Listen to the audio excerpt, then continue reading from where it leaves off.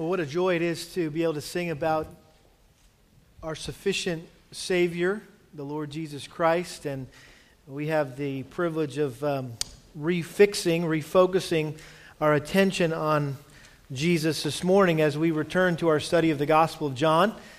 And so we've taken a few weeks off over kind of Easter and the Good Friday and things, and so now we're back in John chapter 13. And so I want to invite you to take your Bibles and turn there, John chapter 13, and we're going to look at this morning that famous account when Jesus washed the disciples' feet. And so John chapter 13, verse 1, John records this: "Now before the feast of the Passover, Jesus, knowing that his hour had come, that he would depart out of this world to the Father, having loved his own who were in the world, he loved them to the end.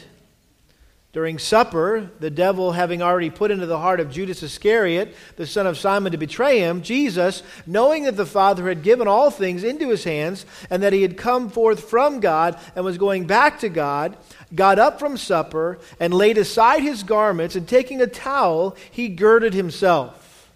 Then he poured water into the basin and began to wash the disciples' feet and to wipe them with the towel with which he was girded. So he came to Simon Peter, and he said to him, 'Lord, do you wash my feet?' Jesus answered and said to him, 'What I do you do not realize now, but you will understand hereafter.' Peter said to him, 'Never shall you wash my feet.' And Jesus answered him, 'If I do not wash you, you have no part with me.' Simon Peter said to him, 'Lord, then wash not only my feet, but also my hands and my head.' Jesus said to him, 'He who is bathed needs only to wash his feet, but is completely clean, and you are clean, but not all of you.' For he knew the one who was betraying him. For this reason he said, 'Not all of you are clean.' So when he had washed their feet and taken his garments and reclined at the table again, he said to them, 'Do you know what I've done to you? You call me teacher and Lord, and you are right, for so I am. If I then, the Lord and the teacher, washed your feet, you also ought to wash one another's feet. For I gave you an example that you also should do as I did to you. Truly, truly, I say to you, a slave is not greater than his master, nor is the one who is sent greater than the one who sent him. If you know these things, you are blessed if you do them.'" Father, we thank you again for your precious word. We thank you that it's living, it's active, it's sharper than any two-edged sword, and has the power to completely, radically change our lives. And so I pray that we would see today, even in our own hearts, in our own lives, you work changes in us, that you would conform us more into the likeness of your Son, Jesus, Lord, because we want to honor him. We want to reflect him, and we want to live for him. And so help us towards that end, we pray in Jesus' name. Amen. Well, as we continue here in our study of the Gospel of John, we are launching into one of the most beloved portions of God's Word that we know as the Upper Room Discourse. John chapter 13, 14, 15, 16, and 17. Now, when we think about the upper room and what happened there, what we naturally think of, I think, is the Lord's Supper. When Jesus took the bread and the cup and he transformed the Jewish Passover meal into the Christian ordinance of communion. However, it's interesting that John is the only one of the four gospel writers who didn't include the Lord's Supper in his account of what transpired in the upper room. But what he did do that the other gospel writers didn't do is provide us with a detailed record of the instruction that Jesus gave to his disciples in the upper room. And these next 5 chapters contain some of the richest and most reassuring teaching that Jesus ever gave to his followers. And some of the topics that we're going to hear about is how great his love is for us, how he will come back to get us and take us to be with heaven, to be with him in heaven. How in the meantime he would send the Holy Spirit to help us to live out our lives as believers here on this earth. And we're going to learn about our union with him. And then, as you know, Jesus ended his instruction here in the upper room discourse by interceding for his disciples as he uttered the esteemed high priestly prayer. And so we have a lot to look forward to here in the next 5 chapters of this book. In fact, the well-known Scottish expositor by the name of Alexander Maclaren said this about the upper room discourse. He said, "Nowhere else have we the heart of God so unveiled to us. The immortal words which Christ spoke in that upper chamber are his highest self-revelation in speech." And so that's just a little bit of a taste of what we're going to see here as we transition into John chapter 13. And it does mark a significant transition in the focus of Jesus' ministry. If you remember in chapters 1 through 12, John recorded the many evidences that prove that Jesus is the Son of God who had come to this earth, sent by the Father as the Messiah who was promised and prophesied about in the Old Testament. But as John recorded the evidence, and as more evidence mounted, it seemed like the more the Jews rejected him. And so having been sadly rejected by his own people, Jesus now withdrew from public ministry. We saw that back in chapter 12, verse 36. If you remember, his final invitation was this: "While you have the light, believe in the light, so that you may become sons of the light." These things Jesus spoke, and he went away and hid himself from them. And in the remaining verses of chapter 12, we learned that what John was doing there, kind of wrapping up this first section of his gospel, was he was giving an extended theological explanation of the unbelievable unbelief of the nation of Israel. And he felt the need to help his readers understand why the Jews didn't believe. How could there be such rank unbelief in God's own people in the face of such irrefutable evidence? And so John made it very clear that their unbelief was not because of a lack of evidence, because Jesus provided them plenty of evidence. It was simply because they refused to repent and believe in him, and because they had continually closed their eyes and hardened their hearts to God's word for centuries. By the time God's incarnate word, his Son, arrived, the nation of Israel was so completely blind and hard to the truth that they couldn't believe. That's what he says in verse 39. For this reason they could not believe. And so because they rejected Jesus, they would have to experience the tragic consequences of their unbelief, which he talks about in verses 44 through 50. And now here in chapter 13, Jesus turns his attention again away from those who rejected him, and now he's focused on those who received him. And if you kept that little outline that we've kind of handed out over the course of the last couple of years as we've gone through the Gospel of John, the overarching outline, I guess if you will, a simple summary of the book is chapters 1 through 12 covers Jesus' public ministry. Chapters 13 through 17 cover Jesus' private ministry. And then chapters 18 to 21 are just the passion, I shouldn't say just the passion, but contain his death, resurrection, and ascension. And so here Jesus, again, having been rejected by the Jews, he retreated with his disciples to the privacy of the upper room, where he spent time, and don't miss this is key, where he spent time preparing them for what was to come. And we need to realize that in less than 24 hours from this point, chapter 13, verse 1, Jesus would be dead in less than 24 hours. And so this was essentially his farewell address to his disciples before he was arrested and tried and crucified. And Jesus knew they weren't ready for what was about to happen. Why? Because they were still anticipating that he was going to overthrow the Romans and set up his kingdom in Jerusalem. And the way we know that is because they were still bickering among themselves about which one of them deserved to sit on his right and left hand when he came into his kingdom. I mean, this is unfathomable, but up to the very night before he was to die on the cross, they still didn't get it. And they were still arguing about who would be on his right and left hand. This was an ongoing argument among them. It seem to start back in Luke chapter 9, verse 46, where Luke records an argument started among them as to which of them might be the greatest. And so over time, as these guys spent time together, they started to argue and banter back and forth about who was the greatest. And this discussion continued, and even at times Jesus they would get somewhere after they've been talking about this, and Jesus says, "Hey, what were you guys talking about?" They're like, "Nothing." "Oh, nothing." Right? They didn't want Jesus to know, right, that what they were talking about. But notice in Mark chapter 10, the issue comes up, really comes to an ugly surface, if you will. In Mark chapter 10, they no longer could contain themselves, and this discussion went public with Jesus. In Mark chapter 10, verse 35, it says, James and John, the two sons of Zebedee, came up to Jesus saying, "Teacher, we want you to do for us whatever we ask of you."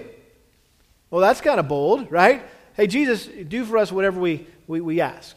And he said to them, "Well, what do you want me to do for you?" They said to him, check this out, "Grant that we may sit one on your right and one on your left in your glory." So this is James and John, the sons of Zebedee, the sons of thunder, right? They probably rode Harleys around, had some leather coats that sons of thunder on the back, right? So these guys, they had no qualms. They just walked right up to Jesus and say, "Jesus, we're your guys, okay? We got your back, right? You're our guys, right, left hand, you're good, right?" Jesus said to him, "You do not know what you're asking. Are you able to drink the cup that I drink, or to be baptized with the baptism with which I am baptized?" They said to him, "We are able." And Jesus said to them, "The cup that I drink, you shall drink, and you shall be baptized with the baptism with which I am baptized." In other words, guys, are you really ready for what that would require? Are you ready to be crucified alongside me? And they didn't get it, obviously. They're like, "Oh, absolutely." And he says, "Well, guess what? You will eventually die for me." And then notice verse 41. Hearing this, the other 10 disciples began to feel indignant with James and John. I mean, this hacked them off. And I think the reason why they got so upset with James and John, it wasn't so much, well, how could you have the audacity to go to Jesus and kind of blow our cover and just, I think they were upset because they didn't think of it first. And now they were all jockeying for position, and these guys just one-upped them. And Jesus knew exactly what was going on, and so notice what he does in verse 42. Calling them to himself, Jesus said to them, "You know that those who are recognized as rulers of the Gentiles lord it over them, and their great men exercise authority over them. But it is not this way among you. But whoever wishes to become great among you shall be your servant, and whoever wishes to be first among you shall be slave of all." So he gives a great explanation of the principle of servant leadership, right? It's not about how many people that you're over that serve you, it's how many people you serve. That's the mark of true leadership.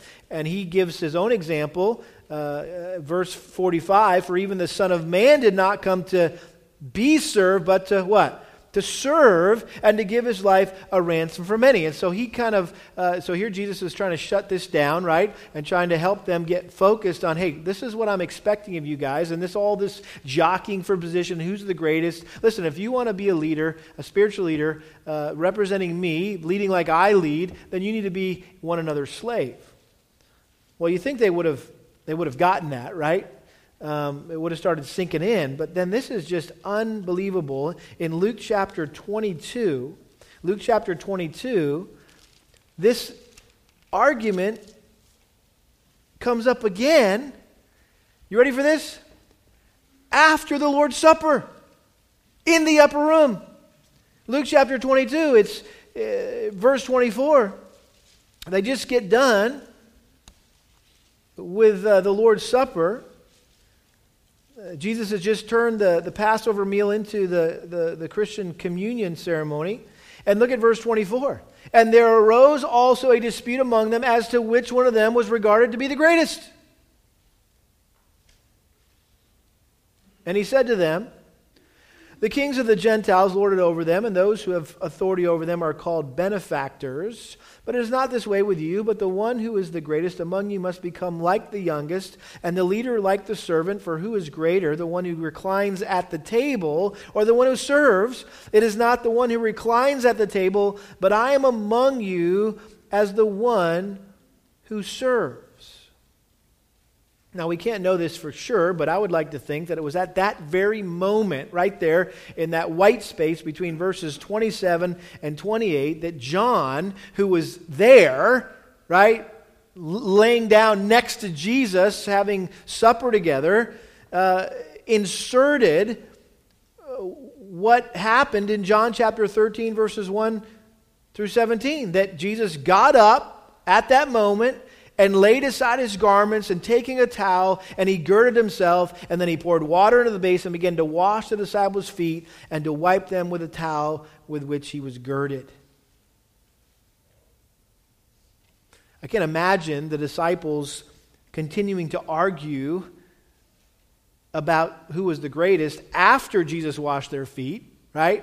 But regardless of the exact timing, we do know for sure that Jesus washed the feet of his disciples in response to their ongoing dispute about who was the greatest among them. And I think it's very important that we understand this foot washing scene in that context. And the first thing that Jesus needed to do to prepare his disciples for what was about to come was to help them to get over themselves.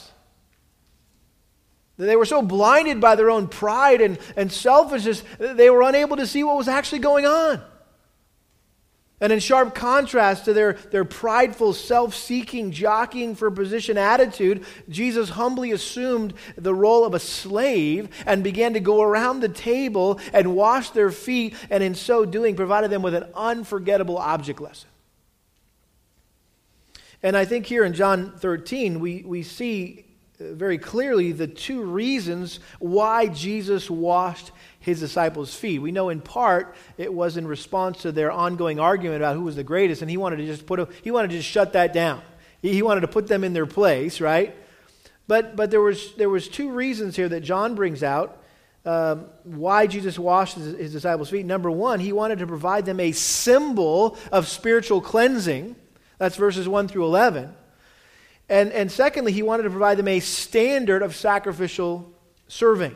A standard of sacrificial serving, verses 12 through 17. And so let's look at these two reasons why Jesus washed his disciples' feet. Number one, it was a symbol of spiritual cleansing. He begins here, John says, now before the feast of the Passover. We know the Passover was Israel's annual commemoration of their deliverance from bondage to Egypt. The name Passover describes how the death angel passed over the homes of the Israelites who, in obedience to God's command, slaughtered a lamb and wiped the blood on the doorpost. And we know that this served as a vivid picture of how God would ultimately provide his own son as a sacrificial lamb, whose blood would cover the sins of his people and deliver them from God's judgment to sin.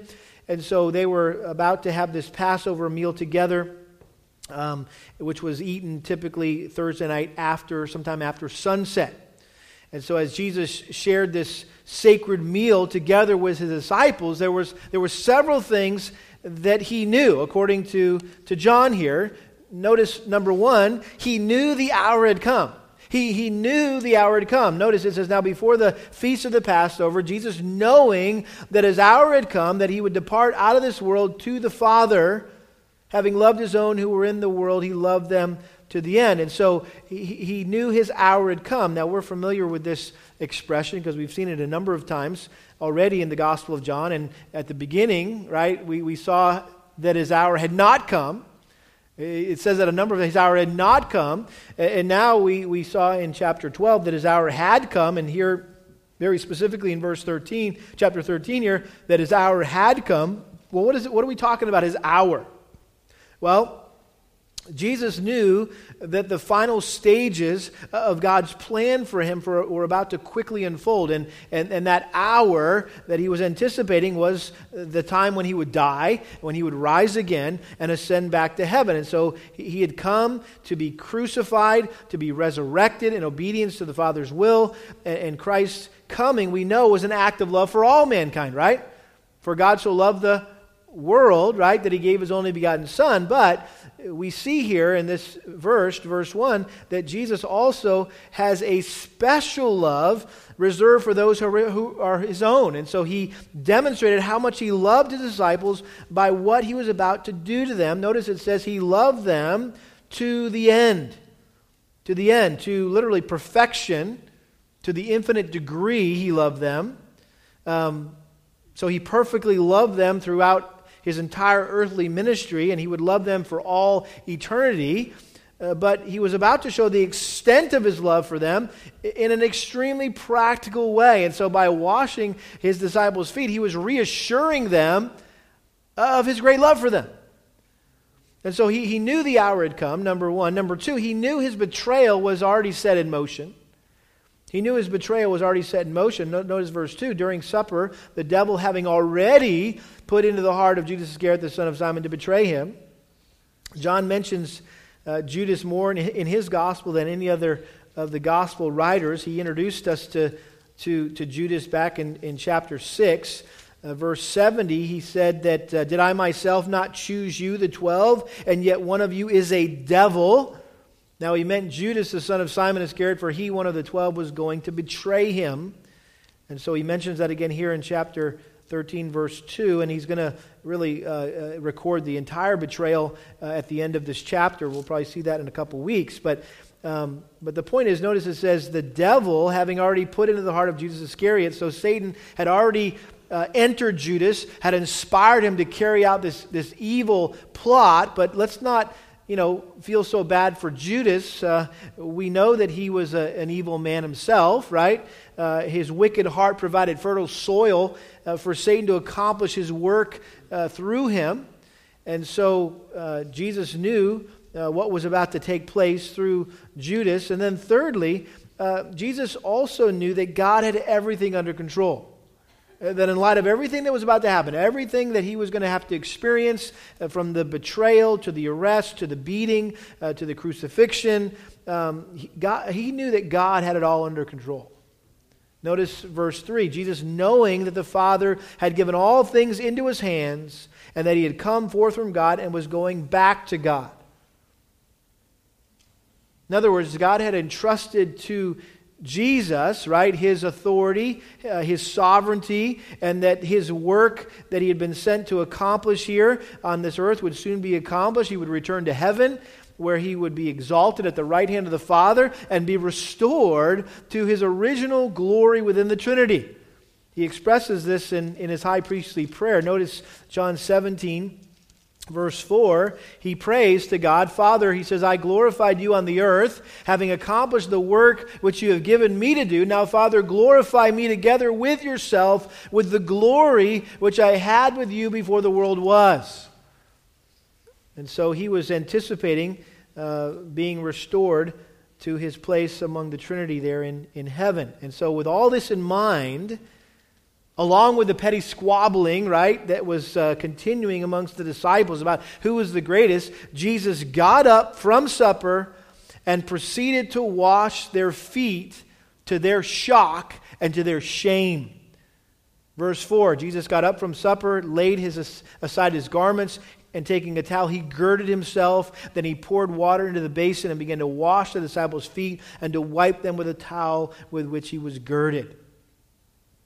Now, in those days, it was customary for a host to provide a slave to wash the guests' feet when they arrived for a dinner party like this, an occasion like this. We know that because of Luke's account of Jesus' visit to Simon the Pharisee's house in Luke chapter 7. Remember, Jesus went to the Pharisee's house and this woman came in and was weeping at his feet, and her tears fell on his feet, and so she took her hair and began to wipe his feet to wash off the tears, and of course Simon was aghast, saying if he knew what kind of woman this was, how immoral she was, he would never let her do this. And Jesus just rebuked him and said, Simon, she's taken way better care of me than you ever did. I came in here and you never even washed my feet.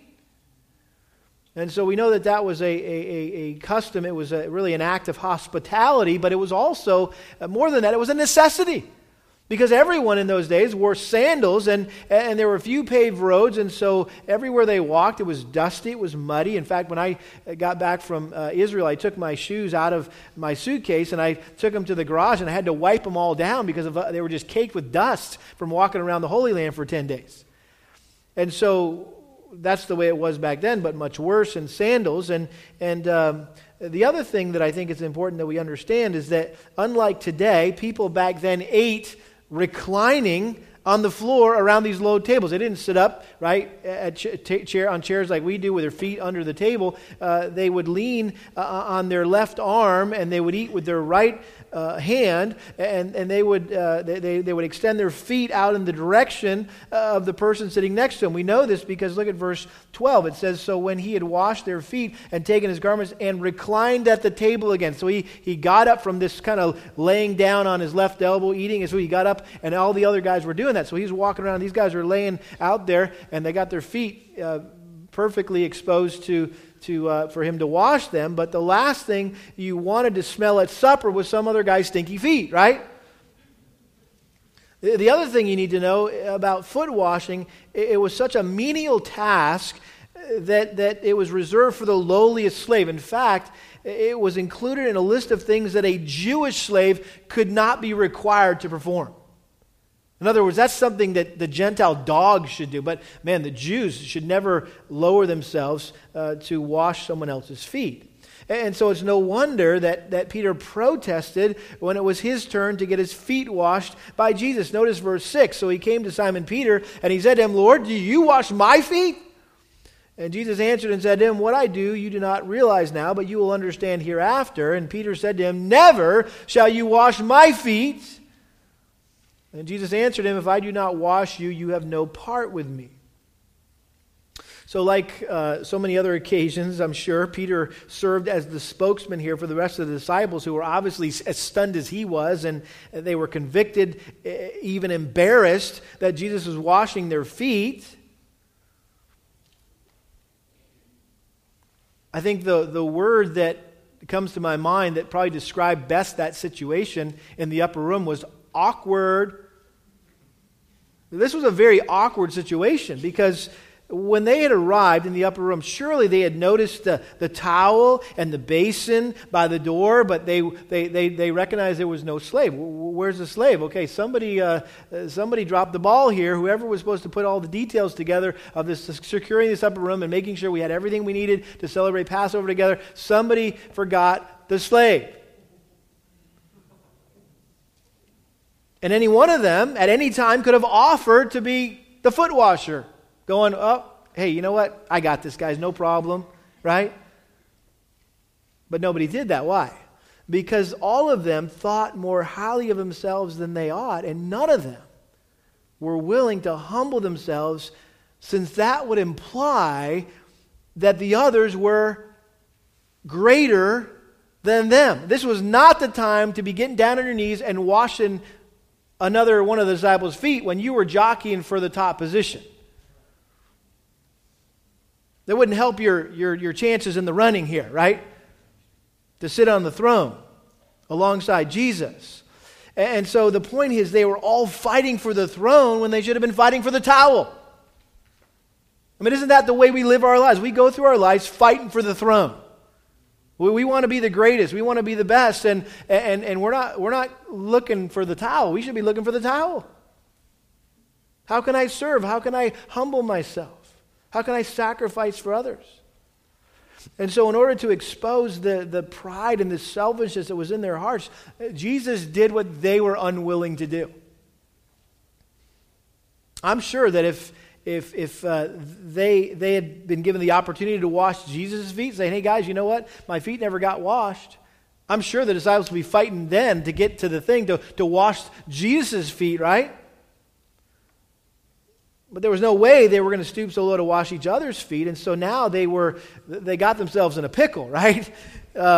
They were dealing with the consequences of their pride and selfishness, and they were in this very unnatural role reversal that caused Peter to react with revulsion.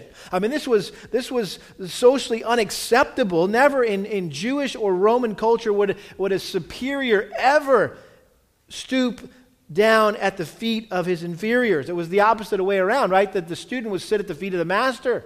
The master would never put himself at the feet of his students. And so that's why Peter objected here. And the emphasis here in the Greek is on the you. Lord, do you wash my feet?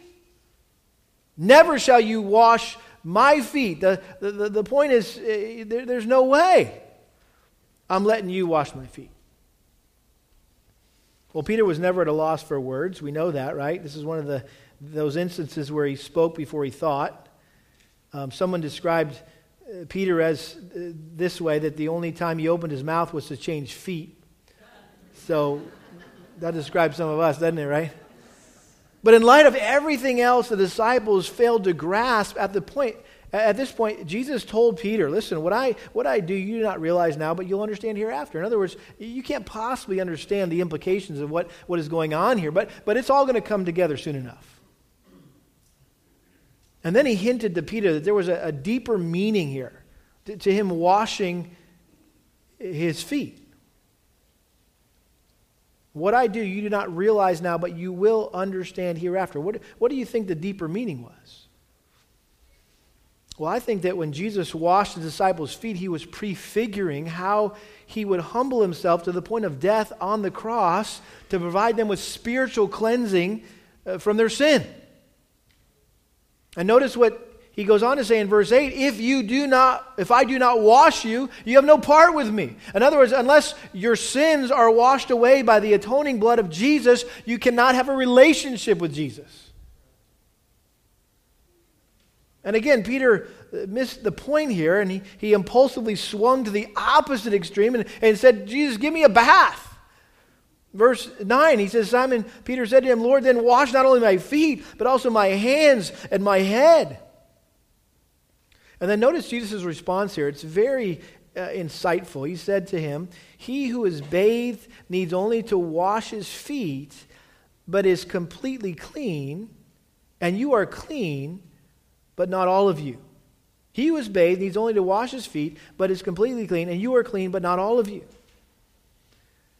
Now that statement is just pregnant with meaning. It's a veiled reference to the difference between justification and sanctification. He's comparing taking a bath and washing your feet, two totally different experiences. And so he likens, first of all, justification or getting saved to taking a bath, right? At the moment of our salvation, all of our sins, past, present, and future, are completely washed away through faith in Christ's blood that he shed in our place on the cross. 1 Corinthians 6:11, such were some of you, he says, but you were what? Washed, right? He talks to the Corinthian believers and said, God washed away all that sin, right, that you had committed before you came to Christ. Titus chapter 3, verse 5, he saved us, not on the basis of deeds which we have done in righteousness, but according to his mercy, by the washing of regeneration and renewing by the Holy Spirit, whom he poured out upon us richly through Jesus Christ our Savior, so that being justified by his grace, we would be made heirs according to the hope of eternal life. And so when he talks about he who has bathed, he's talking about those who have been saved. And that initial cleansing from sin that takes place at our salvation never needs to be repeated. But he says, you do need to have your feet washed from time to time, right? He who is bathed needs only to wash his feet, but is completely clean. His point is this, that even after a person is justified or saved, they do need to be continually cleansed from the daily defilement of sin. And as aliens and strangers, we walk through this sin-filled world, and we step in mud puddles along the way, and we get splashed on along the way, and in our ongoing battle with sin. And so as a regular part of our sanctification, the process by which we're set apart from sin unto God, part of that process is confession. Confessing sin that we commit, that causes our fellowship with God to be broken. When we sin as believers, it doesn't affect our union with God, it affects our communion with God. Right? We're united with God forever in Christ. But it does affect our communion, our fellowship. And so later on in subsequent letter here, I should say in a latter letter, 1 John, John writes us another passage here in 1 John chapter 1, where I think he expands on this whole idea of having your feet washed.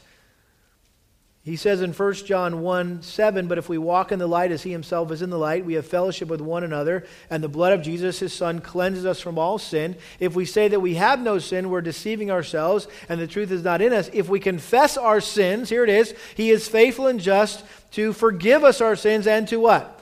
"Cleanse us from all unrighteousness." He says in verse 2, or chapter 2, notice he's writing to believers here, "My little children, I'm writing these things to you so that you may not sin, and if anyone sins, we have an advocate with the Father, Jesus Christ the righteous." And so we go to the throne of grace through our advocate, the Son, right? Jesus Christ, and we confess our sin to him. And in so doing, right, we have our feet washed, if you will, on a regular basis. Maybe you could look at it this way, that, when we get up in the morning and we typically take a shower, right? And we're good to go for the day, right? And you might go out to lunch, and you go to the barbecue joint, or you go get some crawfish, and you're all done eating your ribs or your crawfish, and you're like, "Man, I'm an absolute mess." And you're, you don't call the boss and say, "Well, hey, listen, I'm going to have to knock off work. I got to go home and take another shower." Hopefully you don't do that after you're eating crawfish at Sam's boat, right? What do? You go into the bathroom and you wash your hands, right? And maybe you wash off your mouth, but you don't go home and take a bath, right? A shower. Why? Because you already took your shower for the day. That's the idea here.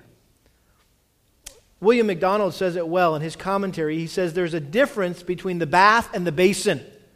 Cleansing from the penalty of our sin through the blood of Christ takes place only once. Cleansing from the pollution of sin must take place continually. So he's making a distinction here between the penalty of sin and the pollution of sin. But then notice what he says. He says, "He who is bathed needs only to wash his feet, but is completely clean, and you are clean." In other words, you're clean, Peter. You're good to go, man. I don't need to give you a bath. You're already saved, right? Your sins have been completely washed away. But not all of you. And we don't have to wonder what he meant by that, because John says, "For he knew the one who was betraying him. For this reason he said, not all of you are clean." And so this is clearly a reference to the fact that Judas was not saved. Because he had rejected the words of Christ, he was still in his sins and had no part with Jesus. I was thinking about this, that, in the same way that Jesus had perfect knowledge of everyone in that upper room, he knew where everyone was at in that upper room, he has perfect knowledge of everyone in this church. He knows what's going on in everyone's heart in this room this morning. And I would guarantee you that if Jesus were to come here and talk to us, he would say this. He would say, "Not all of you are clean." Not all of you are clean. You're like, "What are you talking about, man? I'm here. I'm sitting here. I'm in church. Come on, cut me some slack," right? Listen, just because you're sitting here doesn't mean you're saved. I mean, this is Judas, man. He walked with Jesus, lived with Jesus for 3 years.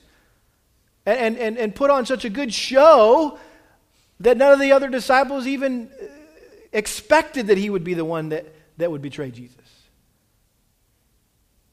The point is, if you refuse to believe and obey God's word, then your sins are not cleansed, and you'll pay the penalty for them in hell. And I want to encourage you this morning, don't leave today without knowing for sure that your sins, past, present, and future, are completely cleansed, washed away by the blood of Jesus. You got to know that for sure. And so the first reason that Jesus washed his disciples' feet was to symbolize the spiritual cleansing from sin that we all need, and that he was about to provide in less than 24 hours.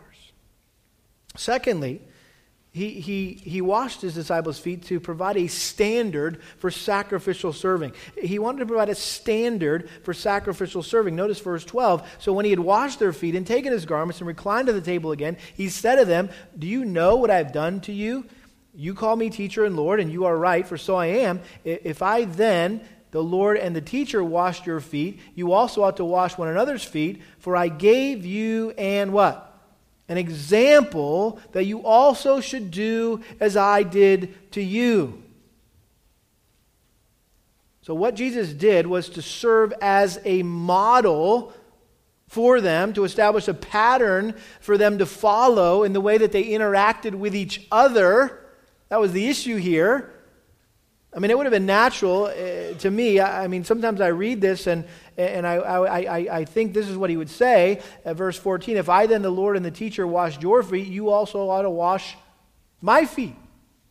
But that's not what he says. He says you need to wash one another's feet. And again, I don't think any of these guys would have had a problem washing the feet of their master and their teacher. They would have lined up to wash Jesus' feet.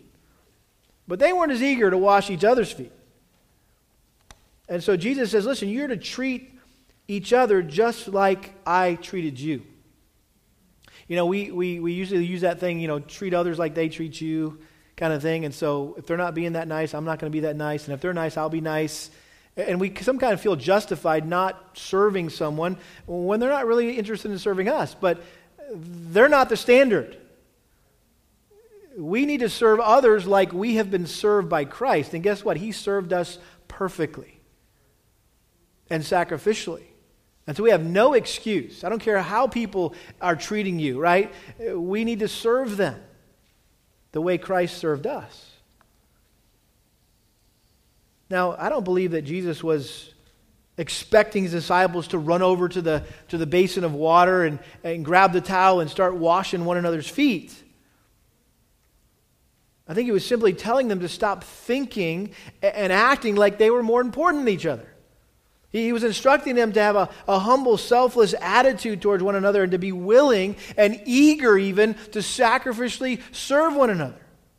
And if they didn't follow his example that he just set for them, they weren't only implying that they were greater than each other, but they were also implying that they were even greater than him. Notice verse 16, truly, truly, I say to you, a slave is not greater than his master, nor is the one who is sent greater than the one who sent him. Guys, I know what you've been arguing about all this time. Who's greater than each other? Right? Listen, the bottom line is, if you're not willing to do this, you're saying you're greater than me. You're Lord and your master.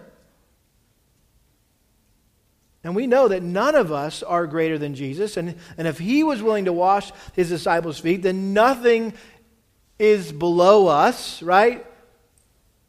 Nothing should be beneath us or too low for us to do for someone else. Listen, there may be some things you get asked to do in life that are above your pay grade.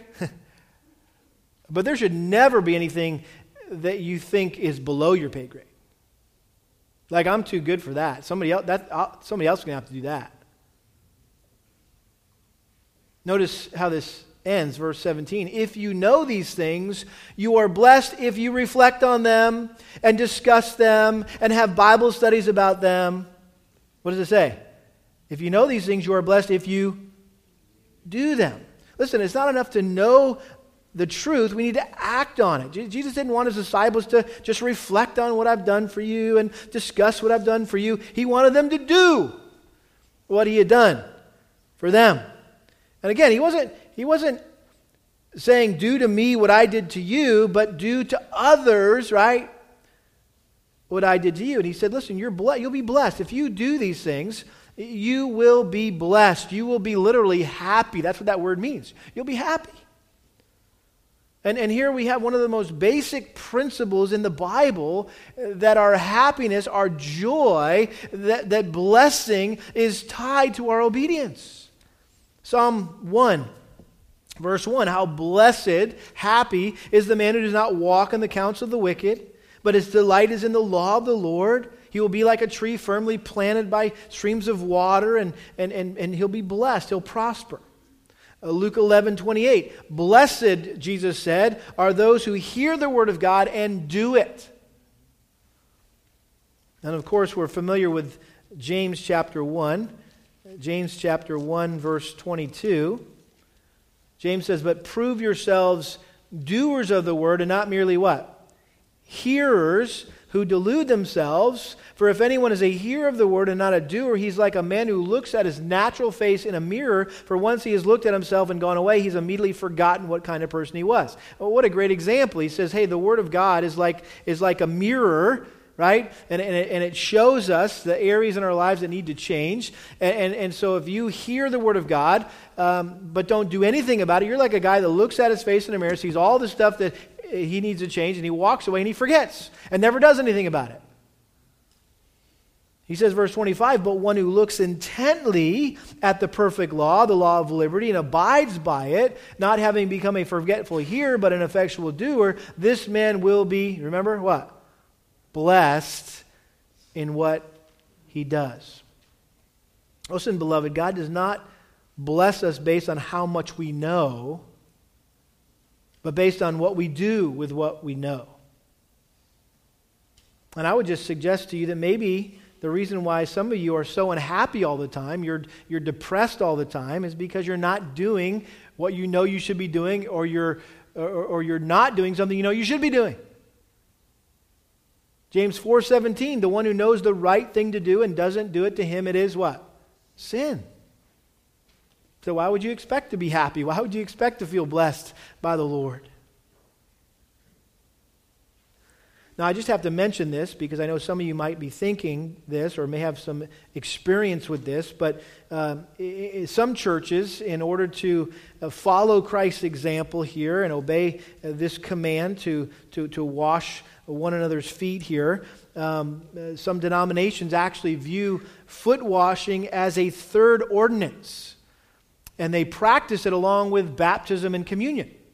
Anybody ever been in a church that had foot washing services? If you've been a part of a Brethren church or maybe a Seventh-day Adventist church, they practice a foot washing, which, again, I have no problem with. I don't think it's wrong for them to do that because it's a pretty strong command here, isn't it? And it would be very easy to say, well, why don't we continue to practice that like we do baptism and communion? Well, first of all, I think we need to admit that in today's culture, there's no need to wash one another's feet like there was back then. This was very cultural, right? We're not walking in here traipsing through the desert here when we come to church and we don't have a bowl of water and a towel by the front door. Why? Because that's just not the culture in which we live. You don't wash your guests' feet when they come over to your house for dinner. Maybe you do. That's okay. But we don't, okay? You're not going to get your foot washed coming to our house, okay? And we wouldn't expect to come into your house. It was a cultural thing. Secondly, there's no evidence that foot washing ever became an ordinance in the early church. I mean, you can't find it in the book of Acts. When you look through the book of Acts, which is the example of the early church, you see baptism happening, you see the Lord's Supper happening, but you never see foot washing happening. In fact, the only other time foot washing is mentioned in the New Testament is in 1 Timothy chapter 5, verse 10. And you don't have to, you can look at that later, but basically what it was a gracious act of hospitality that was included in a list of good deeds which qualified a widow to be financially supported by the church. Check, she washes people's feet. That's a good thing. It was not necessarily an ordinance of the church. So I think clearly Jesus wasn't commanding us to literally wash each other's feet, but to put into practice the attitude of humble, selfless, sacrificial service, which we know is emphasized all over the New Testament. In fact, let's look at one passage as we close, Philippians chapter 2, because we need to make this connection stick here. Philippians chapter 2, verses 3 through 8. And the reason why I love this passage and want to end with this passage is because I think the foot washing scene in the upper room is a beautiful and powerful portrayal of Jesus' entire life and ministry here on earth. It's like a microcosm of his whole ministry. Notice Philippians chapter 2, verse 3. Do nothing from, what? Selfishness or empty conceit, pride, in other words. Does that sound familiar? Do nothing from selfishness or pride, but with humility of mind, regard one another as more important than yourselves. Do not merely look out for your own personal interests, but also for the interests of others. In other words, don't go around arguing amongst yourself who's the greatest. Have this attitude in yourselves, which was also in Christ Jesus. You're like, okay, what attitude? Well, Paul goes on to describe the attitude of Jesus, who, although he existed in the form of God, did not regard equality of God a thing to be grasped, but emptied himself, taking the form of a bondservant, and being made in the likeness of men. Being found in appearance as a man, he humbled himself by becoming obedient to the point of death, even death on a cross.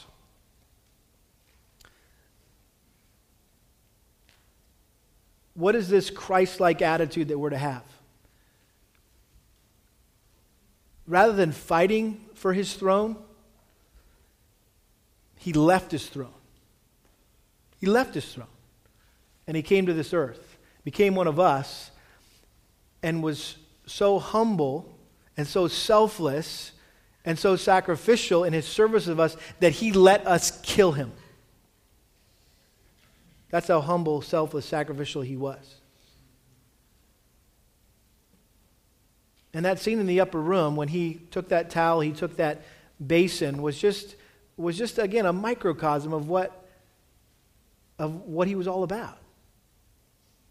That he came, he left his throne in heaven to come take a towel on earth and to wash the stinking, smelly feet of his disciples. And so for us, I think we need to take up the towel and take up the basin every day of our lives and humbly, selflessly, sacrificially serve people in our family, our spouses, our children, our parents, our brothers and sisters, people in your neighborhood, people at your work, people at your school, people in this church. And just know that you're going to get in some situations that are pretty stinky and pretty smelly as you seek to serve others like Christ has served us. Amen? Bruce Milne said this. He said, "It is those who have been humbled at the cross and come to Christ as helpless sinners seeking his cleansing who are the raw material of the community of humble servants." In other words, unless we're the kind of people that recognize ourselves as helpless sinners who have been humbled at the foot of the cross, we will never be a part of a community of people who just humbly serve one another. And so all this starts at the cross. You got to come to the cross. And I want to encourage you, if you've never come to Jesus this morning, come. So that you can appreciate, so you can enjoy, so that you can be blessed the way God intended. Let's pray. Father, we thank you for your word and just how practical it is. Lord, I pray for those who you might say this morning, you're not clean. I don't know who those people are, Father, but you do. And I pray that they would hear your spirit in their heart this morning, that you're talking to them, that they are not clean. Not all of us are clean, and they're one of them.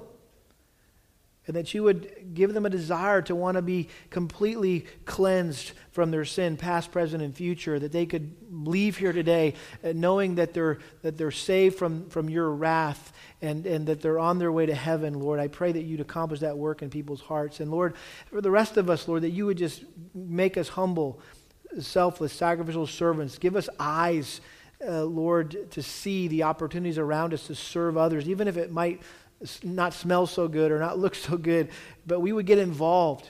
And Lord, even as Christ got involved, he got down and dirty with us here on this planet. And so, Lord, just teach us to stop fighting for our throne in this life and just to fight for a towel, and that we would find great joy and blessing in being your humble servants. We pray this in Jesus' name. Amen.